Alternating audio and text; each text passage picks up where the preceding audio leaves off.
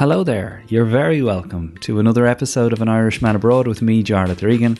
I hope you're going to enjoy this extract from one of our all-time classic episodes with former President Mary Robinson. To hear the full hour-long interview and a little bit extra, and for more deep dive chats with hundreds of the greatest Irish people ever to have left our shores, along with our other series, Irishman in America, Irishman Behind Bars, Irishman Inside Basketball, and lots more, head over to Premium Irishman Abroad over at patreon.com/Irishman Abroad. It only takes a minute, and for less than $5 a month, you'll gain access to everything, and you can walk around with a spring in your step knowing that you helped this series survive and grow through these very difficult times. Our chosen charity partner is Jigsaw.ie. Jigsaw are a youth mental health charity that works to provide young people back in Ireland with all the mental health skills they will need to survive in life. And since the pandemic, they've seen a 400% jump in demand for their one-on-one and group services. With their phone line, their webinars, and their new website, Jigsaw.ie, are making a tremendous difference back home, back across all communities. Why not take 2 minutes to visit them and see if maybe they can help you, or maybe someone in your life, or maybe through a donation you could help them. That's Jigsaw.ie, the chosen charity partner of An Irishman Abroad. That's the small talk. Now let's get down to business. Now, your programme. What's the big idea?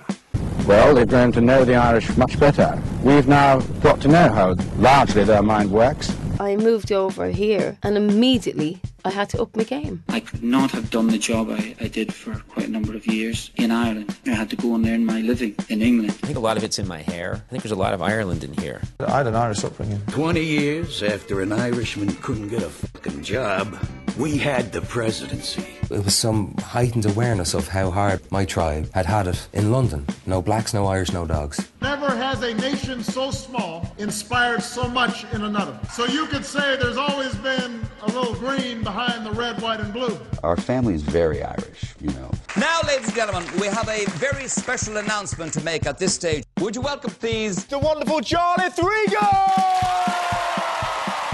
Mary Robinson, it is a pleasure to have you on Irishman Abroad. I thought the best place to start our conversation would be with what we're facing into now, what the whole world is talking about now.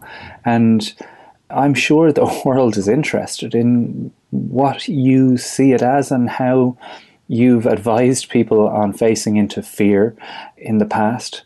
What's your position on this and how do you view it? And what is your advice to people that are extremely stressed out about coronavirus? Yeah, I'm not an expert, I'm not a scientist obviously, but I've been following closely how it first of all affected China, the Wuhan region, how they have dealt with it pretty effectively after not being upfront about it at the very beginning, which was a pity. It's now affecting obviously particularly Italy and Iran, but every country is coming to terms with it. I think it will affect the United States much more than we've seen because they have not had proper preparations and proper testing for a large country. But I think the advice that we're all getting is the only advice, that we wash our hands, that we avoid shaking hands, etc. I found it very difficult to avoid shaking hands or indeed hugging my close friends. I've broken that several times, even recently, because I just can't meet very good friends, not give them a hug. I'm sorry. I take the risk. Yeah. But and I think we do have to be very careful and prudent. I'm in the age group that's most at risk. I'm conscious of that, as is my husband. So we have to bear that in mind. A number of the events that I had been invited to go and speak at have been cancelled, and so most of them postponed. So I'm actually having more time, which is a good thing, here in Ireland, in Dublin, and thinking about other ways of communicating the message. I have a podcast myself, as you probably know, called Mothers of Invention. And I met with the team when I was in London recently for a Women of the World event, a WOW event, which was great fun. I also earlier met with the podcast team, and we've got new support for another series, which we will start. And that I think I'll be able to give more time to and take even more seriously with Maeve Higgins, because we want to continue to communicate our message. And humour, as you probably know, helps a lot. It does. I mean, language is at the centre of all of this. And you mentioned there that you're part of the group that are most at risk. And one of the things I pointed out this morning on my Twitter feed was the language that's being used over and over again is wash your hands, sanitize your hands. And of course, if you've got an underlying health problem or are immunocompromised, you're most at risk, so take extra care. And I felt that that was dehumanizing, isolatory, and othering those people as if they can't even hear this. Those people don't matter. And how that felt to have a wife who's immunocompromised, a brother who's immunocompromised, and several elderly parents. And just the nature of that brought you to mind as well, because as you say, you're part of that group, and there comes a time in your life when you feel suddenly part of this other group that seemed to be less of a priority. When did you first start to feel that, and when did that language start to bug you? It's a hard one to answer, because I have to give you a humorous answer, which isn't what you're expecting. My concern quite some years ago now was when I was asked by Nelson Mandela to join the group of elders, and I didn't feel I was an elder at all at that stage. And at the same time, it was a great honour to be asked to join. It was in May 2007. We were launched in July, 18th of July 2007, on his 89th birthday. He was there, and it was a very moving event, and I do feel a great commitment. I'm now chair of the elders, in fact. So gradually I became accustomed to considering myself an elder. And my husband, Nick, who has a really good sense of humour, often says, well, Mary, you're the elder. I'm only elderly. So we've been having this. But I do feel much more significantly for those who feel more isolated, scared, on the wrong side of this, don't know what to do quite. There are a lot of people who are very anxious about it. And it reminds me in a funny way of just how many people are climate anxious, climate anxiety, and most of those are very young. So it's a curious thing. The coronavirus is making scared those of us who are at the age where we know we're much more prone to, open to possibly becoming infected, and it's more serious for us. The climate anxiety of the young is, am I going to have a future? It's it's interesting. It's a good place to begin the kind of deeper discussion. Mary, I don't know. It seems weird to call you. Please call me Mary. That takes years off me, to be honest. Okay, great. I also feel like calling you Mary Robinson, because that's how you were always referred to. Actually, most people in Ireland call me Mary. Right. Taxi drivers, anybody. I don't take taxis as much now. I take the bus. Everybody calls me Mary. So. Feel free. Okay, great. Well, let's go back to the young Mary, the really young Mary. Your father described you as an avid tree climber and something of a tomboy, in the sense that you were involved in the boys' activities and didn't see a reason why you shouldn't be. And he said that nothing was impossible to you. Do you remember having a sense of that it didn't feel like there was anything that was really out of your reach? To an extent, growing up with those four brothers, two older and two younger, certainly taught me about, gender issues, equality, using my elbows. And I also remember, when we would go for a walk, which became a sort of run with a football in Enniscrone on the beach, that as we were running along, and I knew my brothers were wholly engaged in the game, I was thinking, looking out to sea and thinking about the future. And I would listen to my parents. I remember listening in particular to my father when he would come back from a long call out into the countryside to a very poor home. There'd be a midwife there for a delivery of a baby, but he'd go because he was anxious that the mother hadn't looked too well when he'd visited her earlier, and he wanted to be there. And then he'd come back and say to my mother, who was also a doctor, I heard that question again. It annoys me so much. And the question was, Doctor, is it a boy or a child? Is it a boy or a child? Wow. Yeah, over and over again. And you see, that's what you see in developing countries, the use of abortion to get rid of the female fetus. Over and over again in China, but in India, very prevalent, other parts of Asia, in some parts of Africa, and the boy child still being much more dominant in so many societies. So I would listen to these conversations between my parents as my brothers simply teased each other and ate up at the table. And I was very aware somehow of thinking a great deal about things that I think children don't think about quite so much. And then I was very fortunate in my grandfather. He was a retired solicitor, retired early through ill health himself. And he was well enough off to be able to live at home. My grandmother had died earlier, and he would buy books. He was a great reader, and that was something that influenced me. But he didn't know how to talk to a child. Okay. And I loved hearing him talk. I was 10, 11, 12 at the time, and I would sit with him in his room, which was called the smoke room, ironically. It was this kind of study. And he would talk about the cases he used to take for tenants against landlords, the black and tan days, how bad it was, etc. And I was absolutely fascinated by this. I mean, it makes a lot of sense as listeners and as people that have grown up with you in our lives as to how your horizon was as wide as it was and how your understanding of justice, the world, equality and women, their place in it, came to be.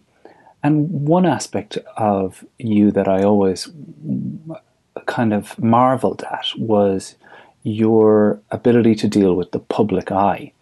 And when I went back and saw that this was the upbringing and that the Burke family were an important family in the locale of Ballina, again, that made sense. That in a sense your family were a family in the public eye, and that there were standards to be upheld by being in that position.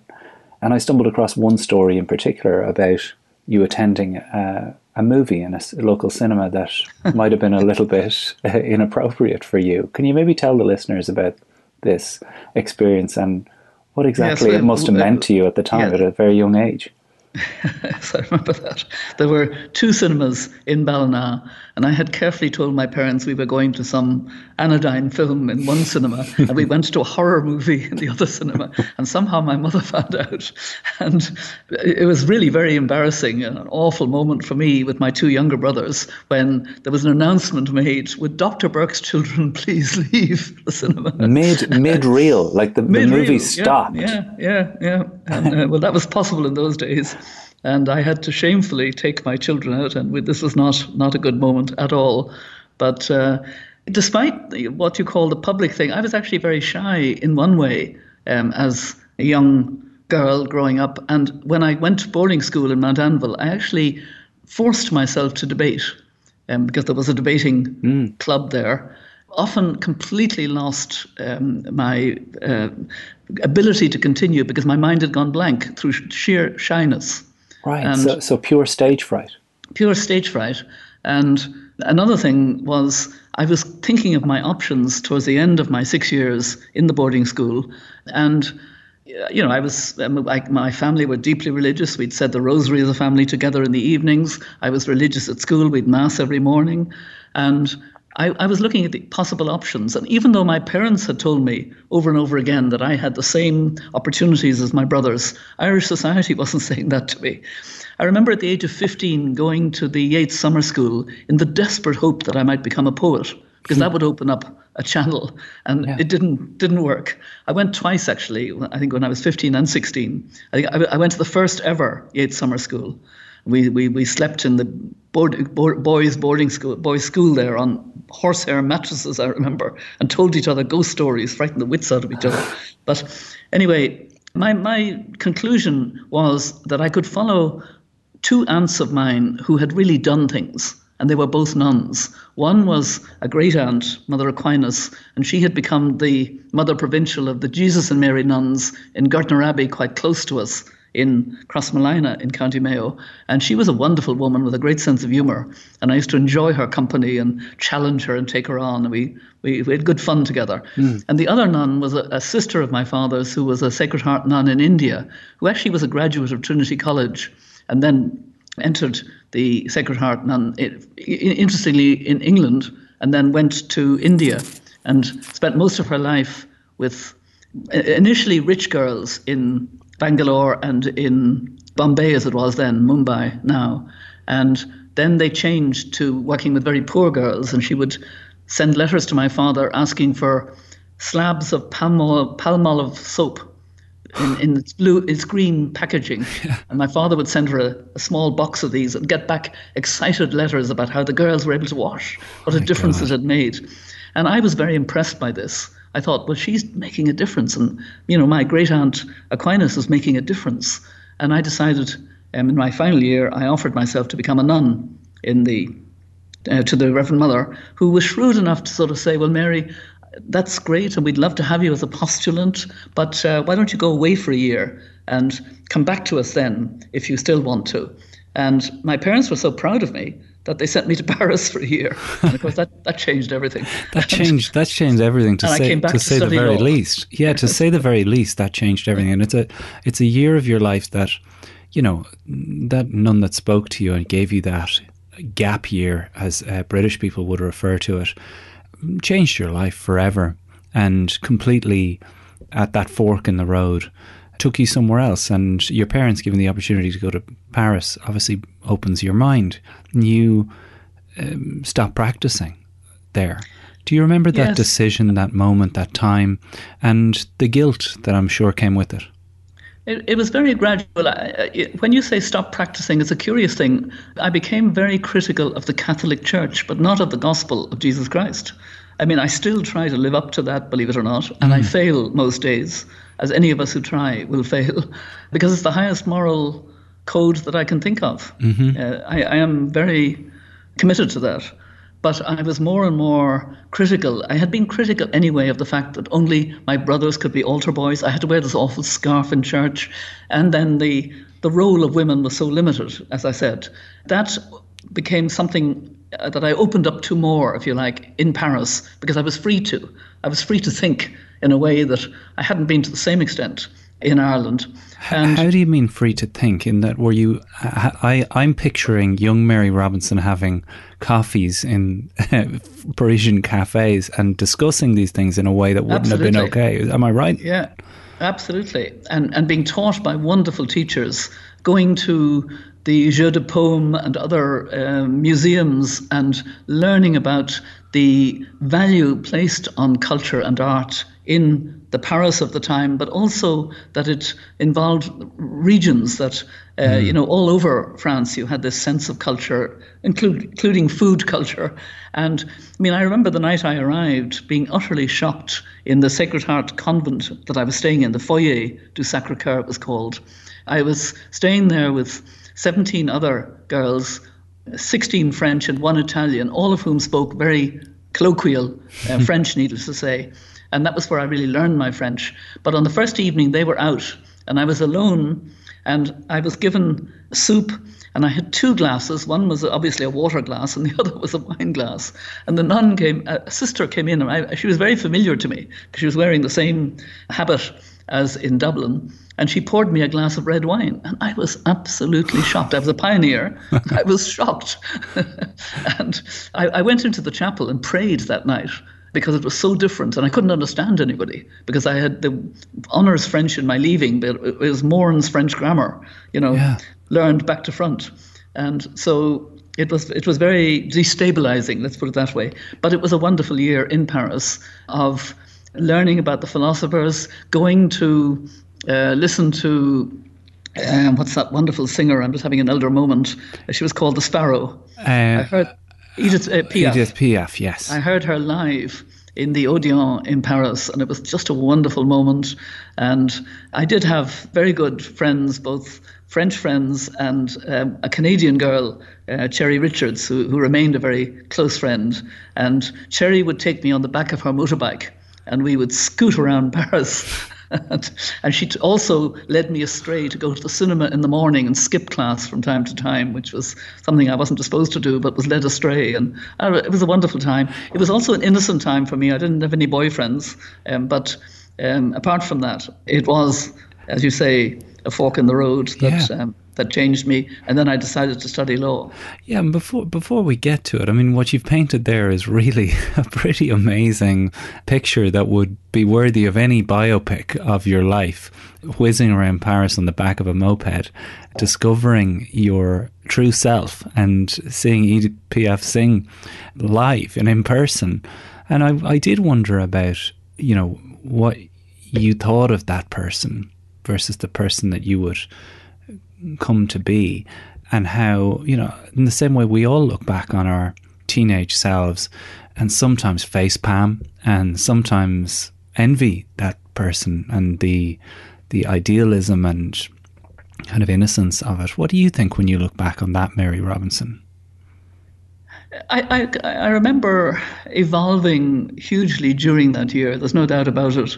I also remember a great sorrow. My grandfather died, and my parents said, you know, I'm afraid, you know, you can't come home for the funeral. You'll be coming home anyway in a couple of months. And we just couldn't afford, you know, an airfare to come home to a funeral. And I remember, we use the word now, self-isolating. I actually self-isolated for several days and wouldn't come down to meals, wouldn't go to, you know, just literally was devastated. Yeah. With this sheer, I think I was lonely, and I couldn't take that I wouldn't see my grandfather again, you know. Yeah. And so that was a particular memory. And then my father came over at the end of my year to spend a week with me. And we did all the things that I couldn't have afforded to do, like going to restaurants and things and going down to Versailles and walking along. And he was a wonderful person to be with because he had a sense of wonder. His favorite word when he was in Paris was gosh, you know, yeah. Gosh. And he had that capacity to wonder and to be open to everything. And so I really enjoyed that, but I didn't tell him that I had changed dramatically. It was afterwards when I got back and confessed to them I didn't want to go to Mass anymore because I didn't like church, that we had a row, and it was difficult for a year. And then I went to Trinity to study law. I know you've made 3 attempts to get to that, studying law in Trinity, but I think a lot of us, in the same way as we're obsessed with the origin stories of our comic book superheroes, the beginnings of all of this, Mary, truly fascinating to me.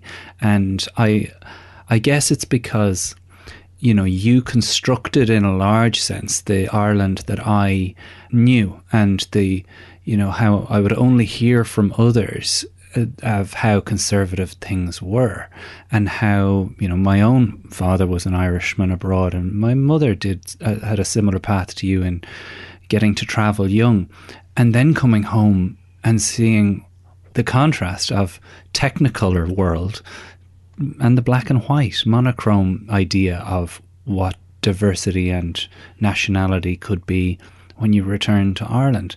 The return back that precipitated you going to study law in Trinity, was that as jarring as it was when you returned from Harvard, having seen the assassination of JFK and the sense that young people weren't silenced in America?